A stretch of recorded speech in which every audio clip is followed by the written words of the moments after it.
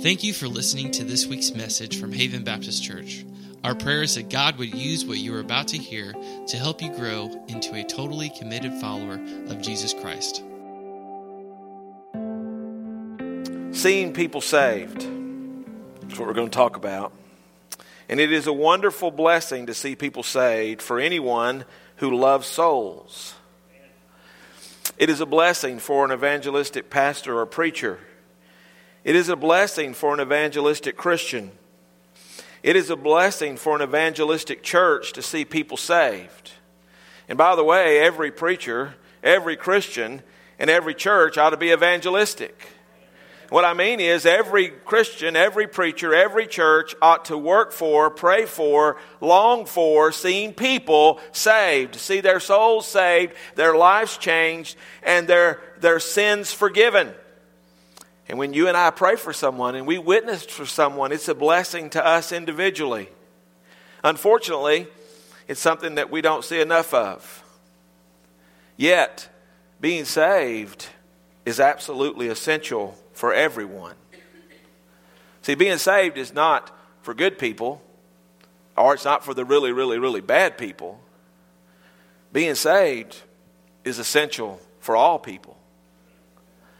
Acts chapter 4, verse 12, the apostles said this, "Nor is there salvation in any other, for there is no other name under heaven given among men," now listen to these words, "by which we must be saved."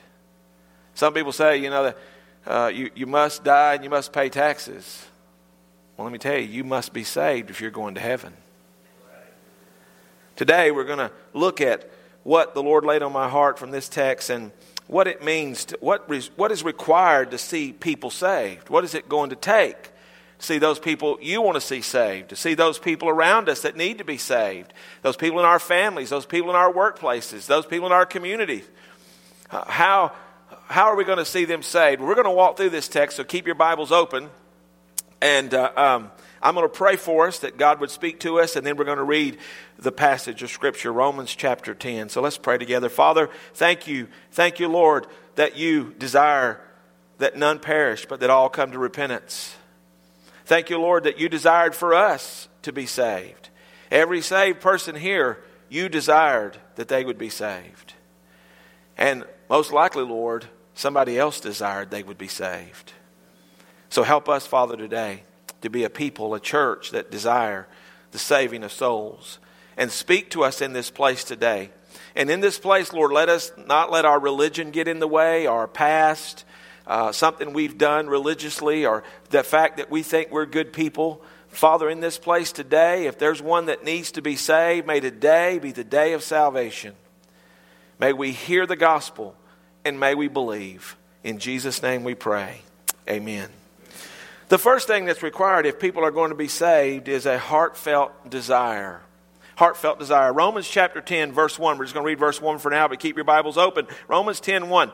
"Brethren, my heart's desire and prayer to God for Israel is that they may be saved." Romans chapter 9 through 11 is the section in Romans where Paul is expressing his deep concern for the salvation of the nation Israel. It is one of the deepest passages of Scripture, the theologically deep passage of Scripture. And matter of fact, there's so much in it that churches have actually divided over this. Doctrines have risen out of Romans 9 through 11 over this debate about election and predestination and what God's doing with Israel and what God's doing with the Gentiles. But with all that Paul knew, and he's going to talk about, if you read it, he talks about that Israel will be saved, but they've rejected Christ and they've been cut off.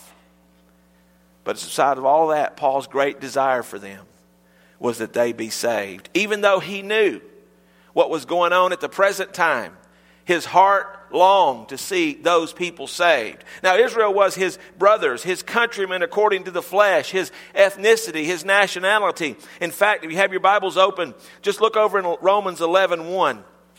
Look there very quickly, just so you be clear of what he's talking about here. He says, "I say then, has God cast away his people? Certainly not.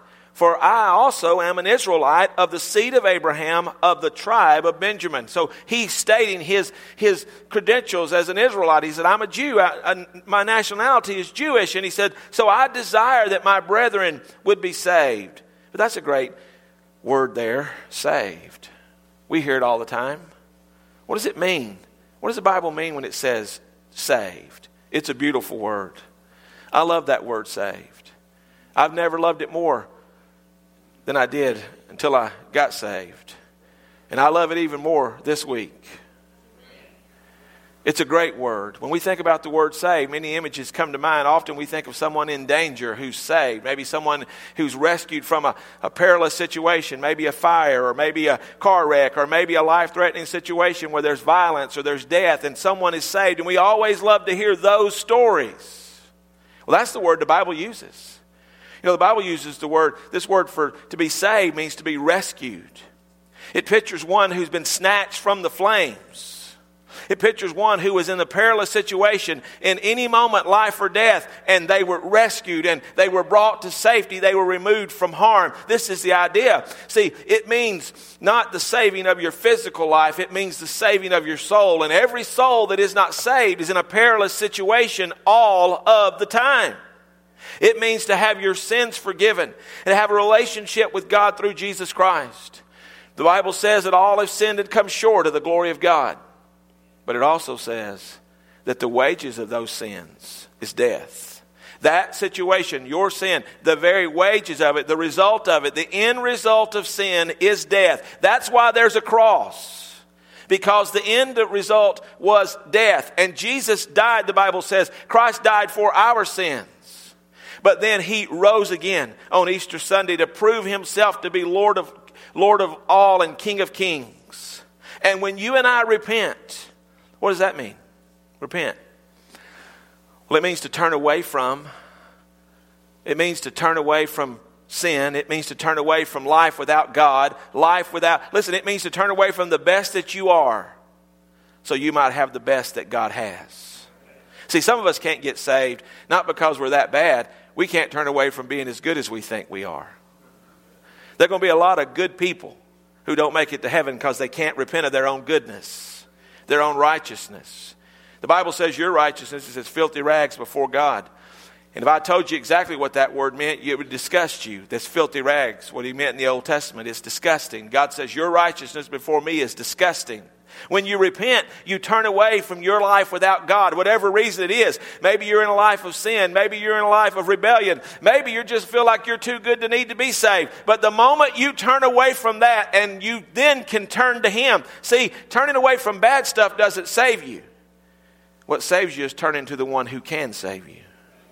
You turn from yourself, your sin, your unbelief, and you put your faith in Jesus. You believe on Him. You are no longer condemned, and you are no longer under the judgment of sin.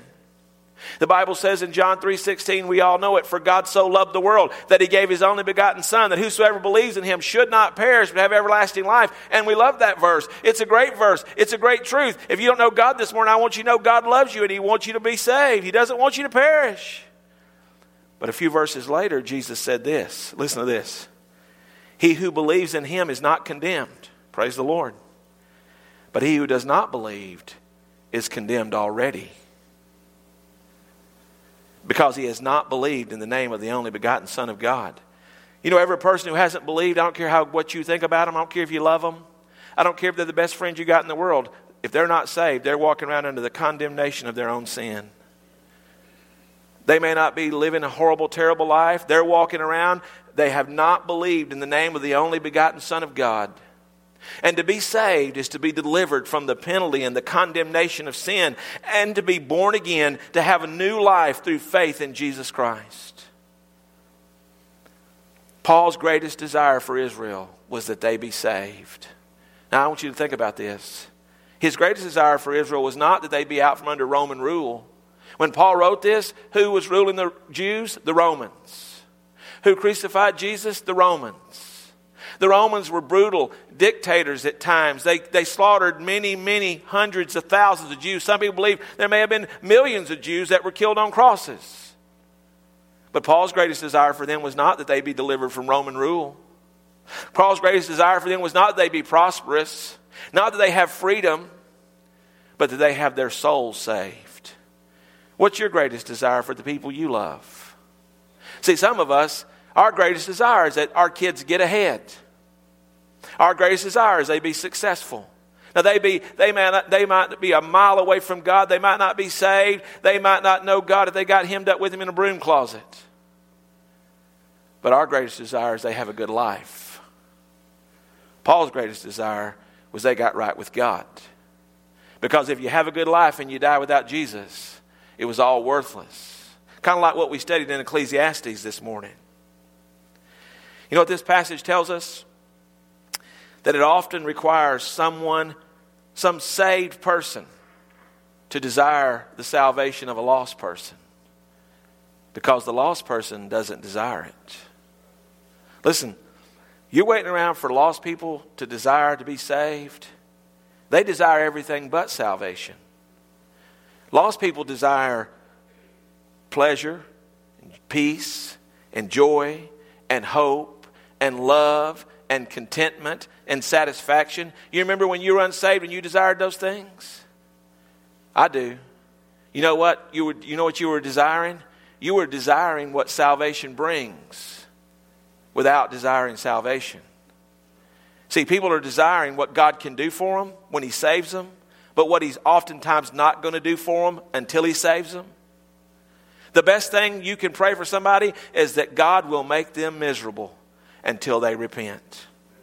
That God will not give them an inch of peace, a night of rest, whatever it takes for their soul to come to know God.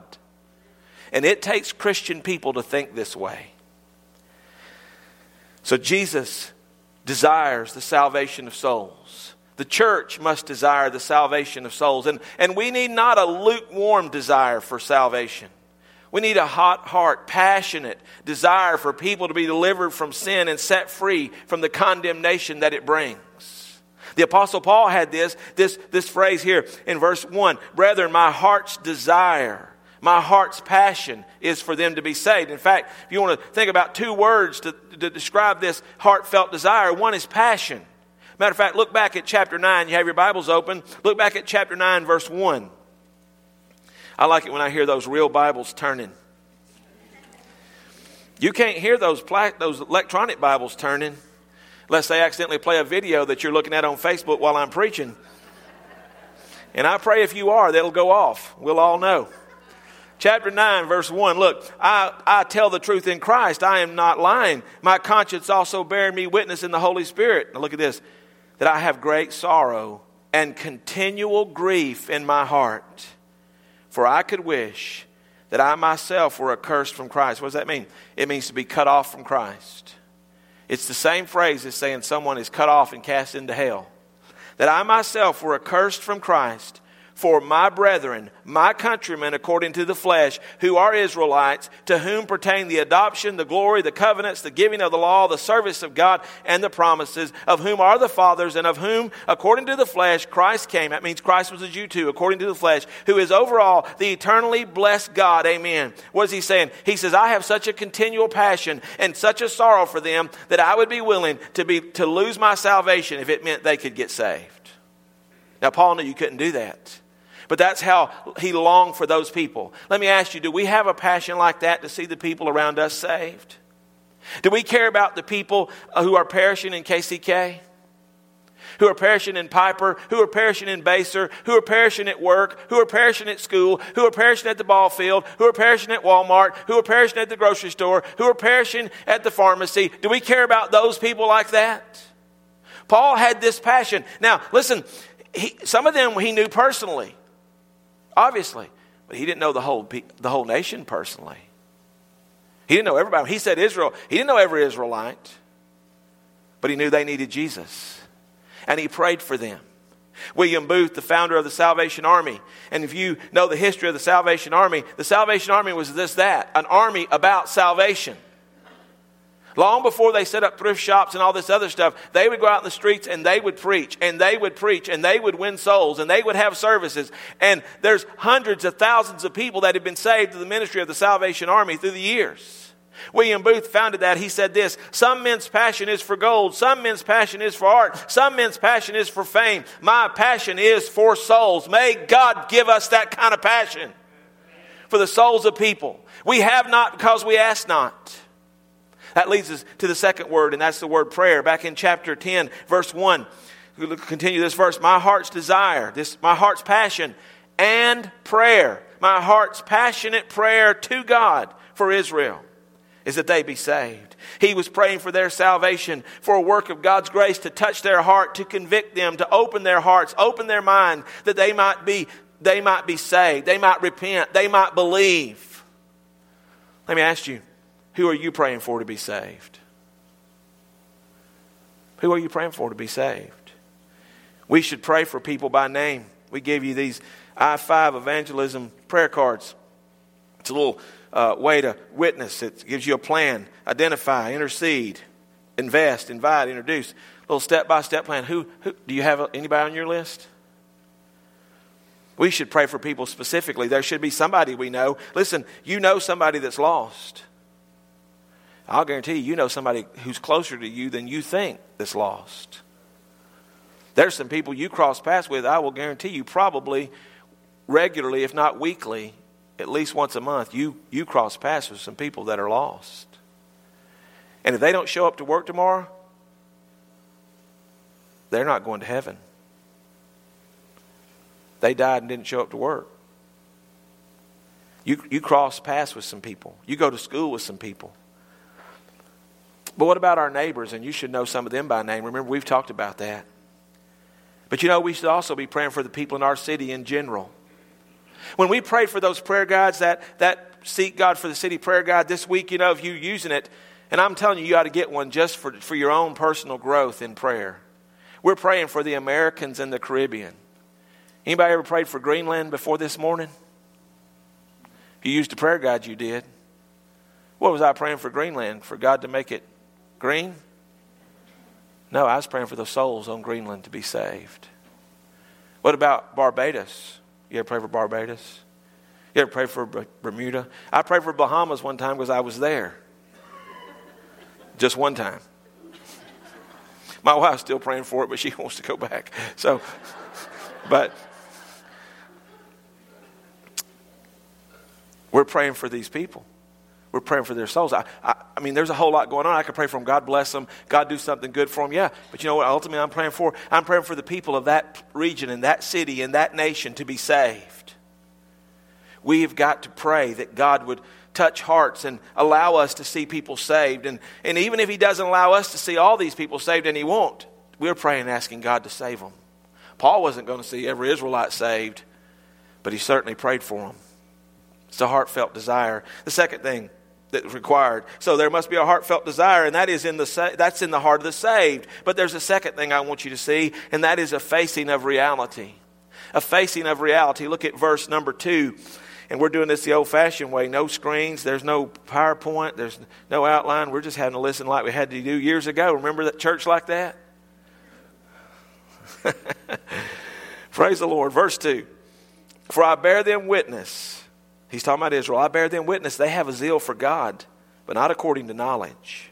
For they, being ignorant of God's righteousness and seeking to establish their own righteousness, have not submitted to the righteousness of God. There's a facing of reality when a person gets saved. Paul states that though the Israelites were religious, they had not faced the reality that they were not righteous in and of themselves. And they had rejected the righteousness of God. Now he says they have a zeal for God. Now, by the way, listen, all false religions have a zeal for God. People will kill you in the name of religion. They'll burn down your churches in the name of religion. They'll persecute. They'll do all sorts of things. They'll hurt themselves in the name of religion. They have a zeal for God, but it's in ignorance. Many people act in ignorance. They have zeal without knowledge. And Paul says what they're trying to do is establish their own righteousness. Because they don't know that God has given us righteousness in Jesus Christ.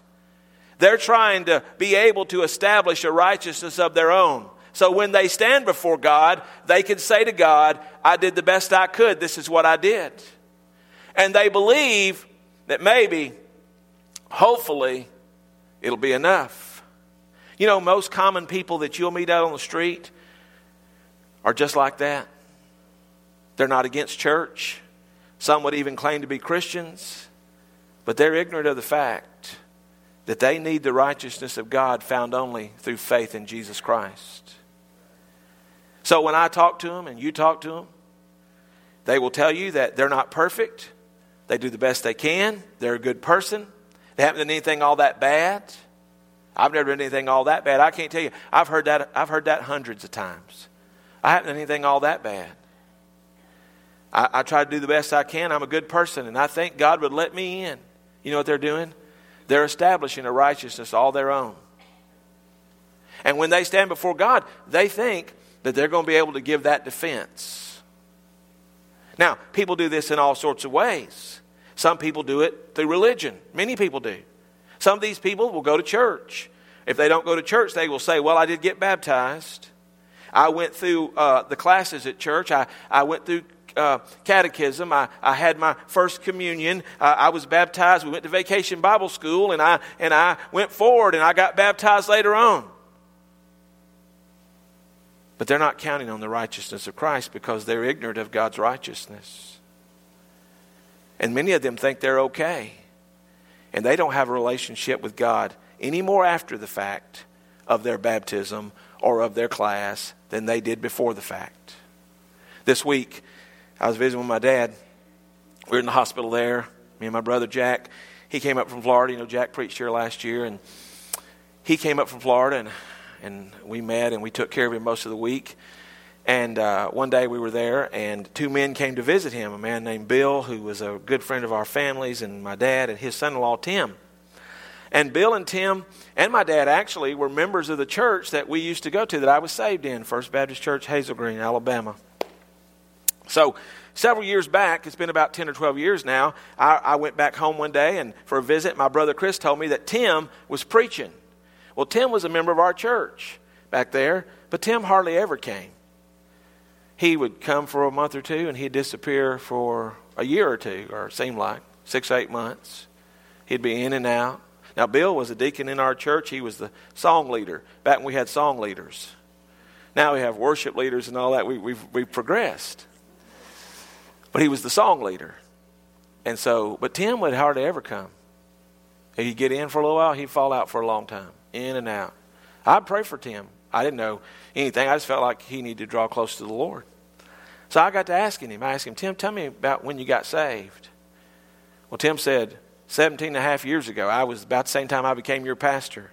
He said, my wife, and they had left our church, and he said she was going to a church with a friend at a revival meeting. We used to do those too. And he said, my wife on a Thursday night asked me to go. And he said, I didn't want to go. I put it off, but something just led me to go. I went, and he said, honestly, I was going to drop her off and have somebody else bring her home, and I was going to leave. He really thought he was going to get away. But he said, I just got there, and I thought, well, I'll just go on in.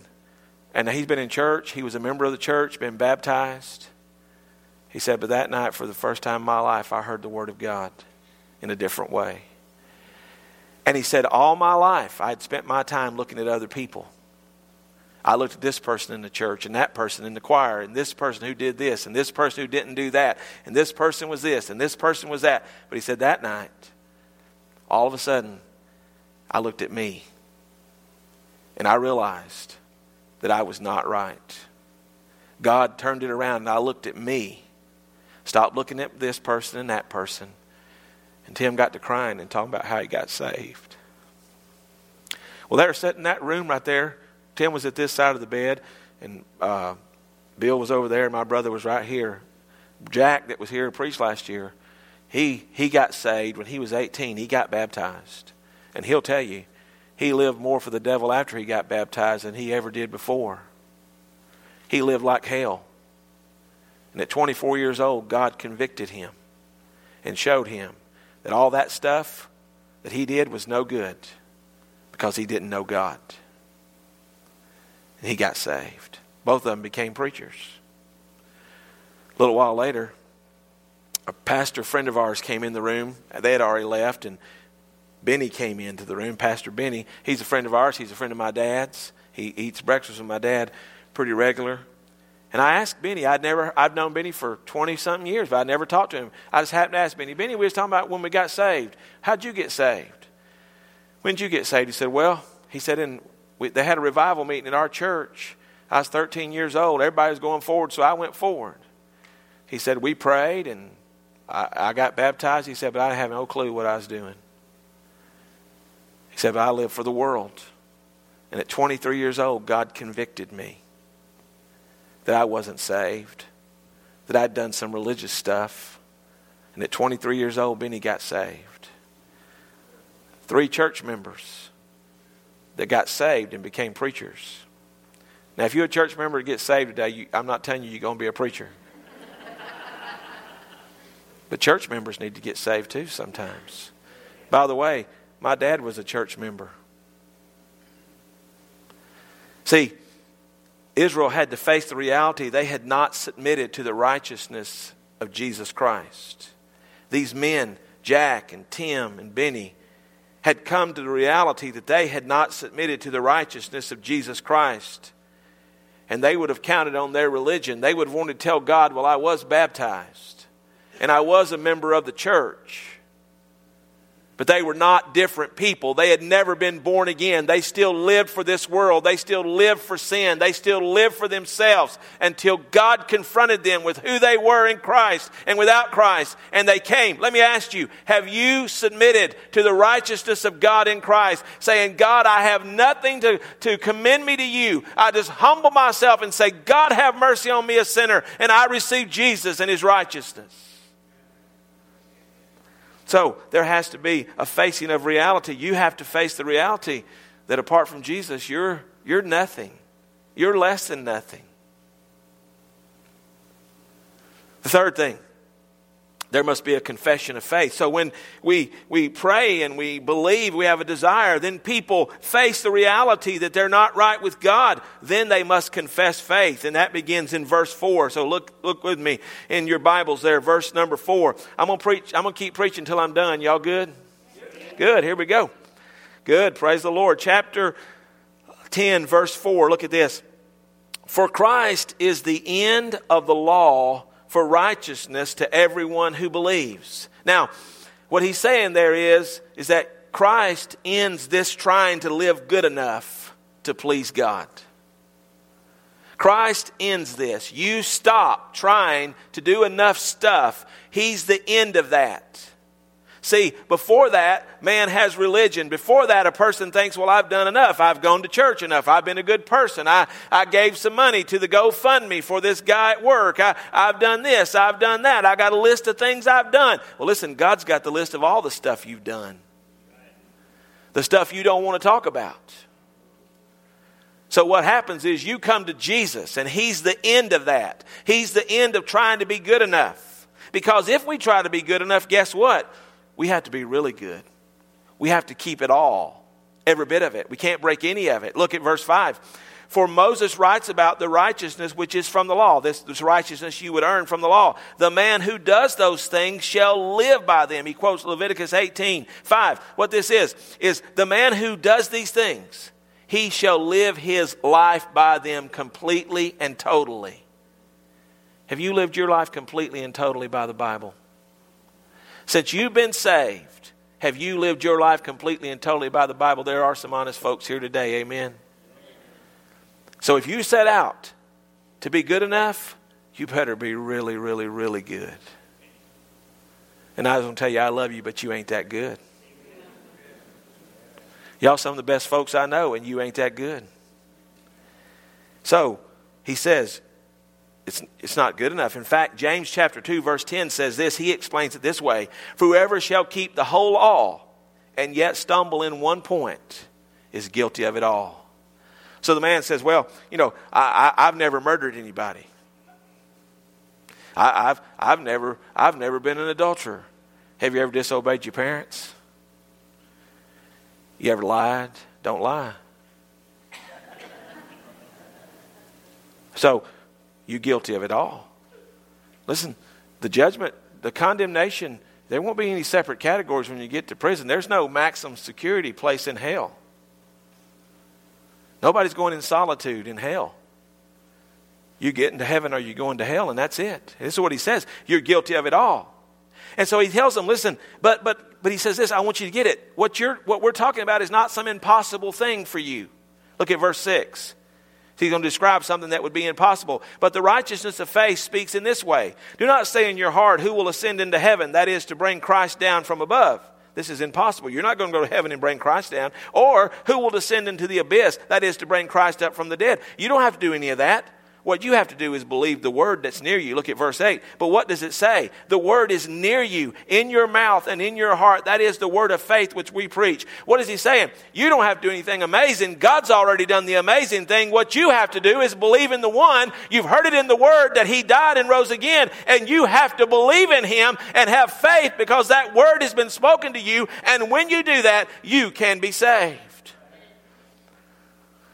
Now, when you believe, what do? You got to confess. Verse 9, look at this. You hear this all the time at the end of the sermon, but here it is in context, that if you confess with your mouth. So here it is. Here's the word of faith which we preach, that if you confess with your mouth the Lord Jesus and believe in your heart that God has raised him from the dead, you will be saved.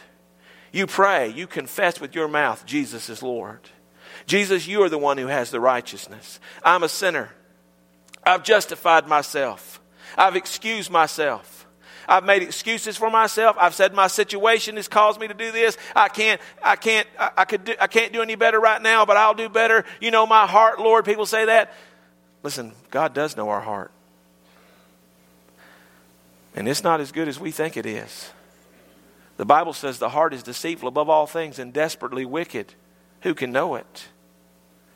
Back in the book of Genesis, when he judged the world, you know what he said? God knew the thoughts and the intents of every man's heart, that it was only evil continually. I'm just going to tell you, I'm not going to stand before God and beat my chest. Well, God knows my heart. That scares me to death. He says you pray, you confess with your mouth. You make the good confession, Jesus, you are Lord. You have the righteousness. And you believe in your heart that God has raised him from the dead. You have faith that his resurrection proves that Jesus is Lord and he is the one who can forgive. You submit to Christ and his lordship and you believe in his resurrection. John MacArthur in his study Bible says this: Christ's resurrection was the supreme validation of his ministry. What's the difference between religions? People ask this. All those other religious people are dead and they have to stand before Jesus. Jesus rose again and he ascended back into heaven, and every knee shall bow. Muhammad shall bow and Buddha shall bow and Confucius shall bow, and anybody else is going to bow and confess that Jesus is Lord because he rose again.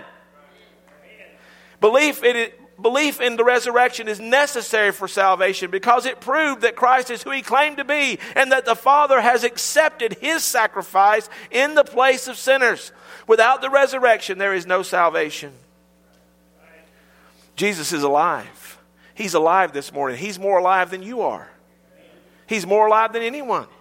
He's at the right hand of the Father, and God has accepted what he did on the cross for the payment for our sins. We confess, but we also believe. Look at verse 10. For with the heart one believes unto righteousness. Now notice that. He doesn't say you work unto righteousness, you live unto righteousness, you earn unto righteousness, you get baptized unto righteousness, you do religious stuff unto righteousness. No. You believe unto righteousness. Let me tell you, when you die, what you're going to need more than anything is righteousness. All the money you have, you don't need it. All the clothes, all the houses, you don't even need your family when you die. You need righteousness. And the only way to get it is to believe in Jesus. Confess unto salvation. For with the heart one believes unto righteousness, and with the mouth confession is made unto salvation. See, people sometimes think that salvation is this long process. Here's how I got saved. I said, God, have mercy on me, a sinner. I am a sinner. Please forgive me. I prayed. I bowed my knee that night, and I prayed a prayer of faith. And I didn't know enough about God. I'm telling you, I didn't know enough about God. I didn't know anything. But I knew I was a sinner. And I just heard he was a Savior. And I prayed and asked him. Confession with the mouth. And what happens when you do that? Verse 11. For the scripture says, whoever believes on him will not be put to shame. Whoever believes on him will not be put to shame. You ever been ashamed of yourself? I've been ashamed of myself sometimes so terribly, so greatly. But I know this, when I stand before him, because I have believed unto Jesus, I will not be ashamed. I will not be condemned. I will not have all of my sins brought up and all of my failures, because the blood of Jesus has washed them away. Every sin, that judgment will be exposed. Our unrighteousness will be revealed. Our inability to save ourselves will be our condemnation if we die without Christ. What a great thought. Whoever believes on Him will not be put to shame. You may be in a place right now where if someone knew what you were doing, you'd be ashamed. Well, there is someone who knows. You may be in a place right now that you know that you're living in a way that you have been taught not to live. You know deep in your heart it's not right, but you've allowed yourself to get there. And when you come to Him, He'll forgive you and change you, and He won't put you to shame. Instead, He says, come to me. Verse 12, look at this. For there is no distinction between Jew and Greek. Jew are the religious, the Greeks are the irreligious. For the same Lord over all, I love this, the same Lord over all is rich to all who call upon Him. For whoever calls on the name of the Lord shall be saved. He's rich. If you're religious this morning, He'll be rich to you. You're irreligious this morning, He'll be rich to you when you call on Him. You're a church member this morning, you're just like these people, you're an unsaved church member, He won't condemn you. Nobody does that on purpose. Those men I told you about, they thought they were doing the right thing. They just didn't know God. But God was gracious and patient and revealed it to them. And they called on the name of the Lord, and they found salvation. He won't condemn you. Whosoever calls on the name of the Lord. The Bible says that God desires all men to be saved and come to a knowledge of the truth. Those who've ignored God, those who've forgotten God, those who've cursed God, those who've hated God, whosoever calls on His name. Because He is not willing that any should perish, but that all should come to repentance. Praise be to the God of our salvation. Have you made the confession of faith? You know, I'm surprised how many people, and some of these guys that talked about their testimony, they never made a confession of salvation. They told someone they were coming forward. Someone took them and said, all right, we'll get you baptized. But when they made a confession of faith in Christ from their heart, with the mouth, confession is made into salvation. They were saved. The confession of faith, have you made it? There's the last thing, and that is there's a hearing of the word. How can we confess unless we hear? Look at verse 14. How then shall they call on Him in whom they've not believed? And how shall they believe in whom they've not heard? This makes sense, doesn't it? How can you confess if you hadn't believed? See, that's why some people have never confessed, because they really haven't believed. I've witnessed to people. I ask them about, how would they go to heaven when they die? Yeah. Why? Well, I got baptized. I'm a good person. What are they doing? They're confessing what they're trusting in. I've never had one told me, oh, I believe in Jesus. He died on the cross for my sins. I've never had one that told me that I was worried, well, maybe you need to get saved. But I have had those who tell me, well, I got baptized and we've done this and we've done that. You know what I do with those people? I witness to them. I witnessed to them. Well, but they got baptized. There'd be a lot of folks that got wet that didn't make it to heaven. There were 3 men right there I just told you about that came preachers. They were church members for years and years that finally got right with God. How shall they believe unless they hear? Now look at the last part. Now this is going to scare some of y'all. And how shall they hear without a preacher? You thought, well, there you go, preacher. You got a job to do. Well, listen, that word preacher is the same word in the Greek New Testament word for evangelist. And it's not talking about a traveling evangelist. It's talking about someone who will tell them, a proclaimer. It doesn't have the idea of someone standing in a pulpit is necessarily someone standing on the street, someone in an office, someone in a home, someone in a hospital, in an emergency room that says, listen, you're not going to be here much longer. That's what my brother told my dad. Someone who says, anybody can do that. All of us can do that. And all of us must learn to do that. They must call, and they must believe so they can call, and they must hear so they can believe. To witness and to preach is for those who have been sent. Verse 15, and how shall they preach? How shall they witness unless they've been sent, unless they are sent? As it is written, how beautiful are the feet of those who preach the gospel, who bring glad tidings of good things. What he's saying is, God sent his people out to tell others. You and I have been sent to tell them. Verse 16, but have not all obeyed the gospel? For Isaiah says, Lord, who has believed our report? You ever feel that way? You've witnessed and you talked, and we wonder. I preach sometimes Sunday after Sunday on the gospel, and nobody even scratches their nose, much less get saved. We're still to go and tell. Why? Verse 17, so then faith comes by hearing, and hearing by the word of God. Faith comes by hearing. This progression, somebody prays and believes and has a desire to see people saved. If you're not saved today here, I'm telling you, my heart's desire for you is that you be saved. I'll help you in any way I can. This church will help you in any way we can. But the greatest thing for you is that you repent and be saved. It takes somebody to believe and pray. It takes someone to face reality. Their own personal reality that they're not saved. I don't care what your place is right here in this room today. You may be a church member. Listen, I've known preachers that got saved. They were better preachers after they got saved by their own admission. You may be walked in here today and you're as far from God as you've ever been. Whosoever calls. Whosoever calls. It takes that confession of faith, regardless where you are, regardless who you are, regardless what you've done, regardless what you haven't done. Do you know Jesus? You've heard the word of God. The Bible says, blessed are they that hear the word of God and keep it. You have heard the truth today. So today, will you face reality and have faith?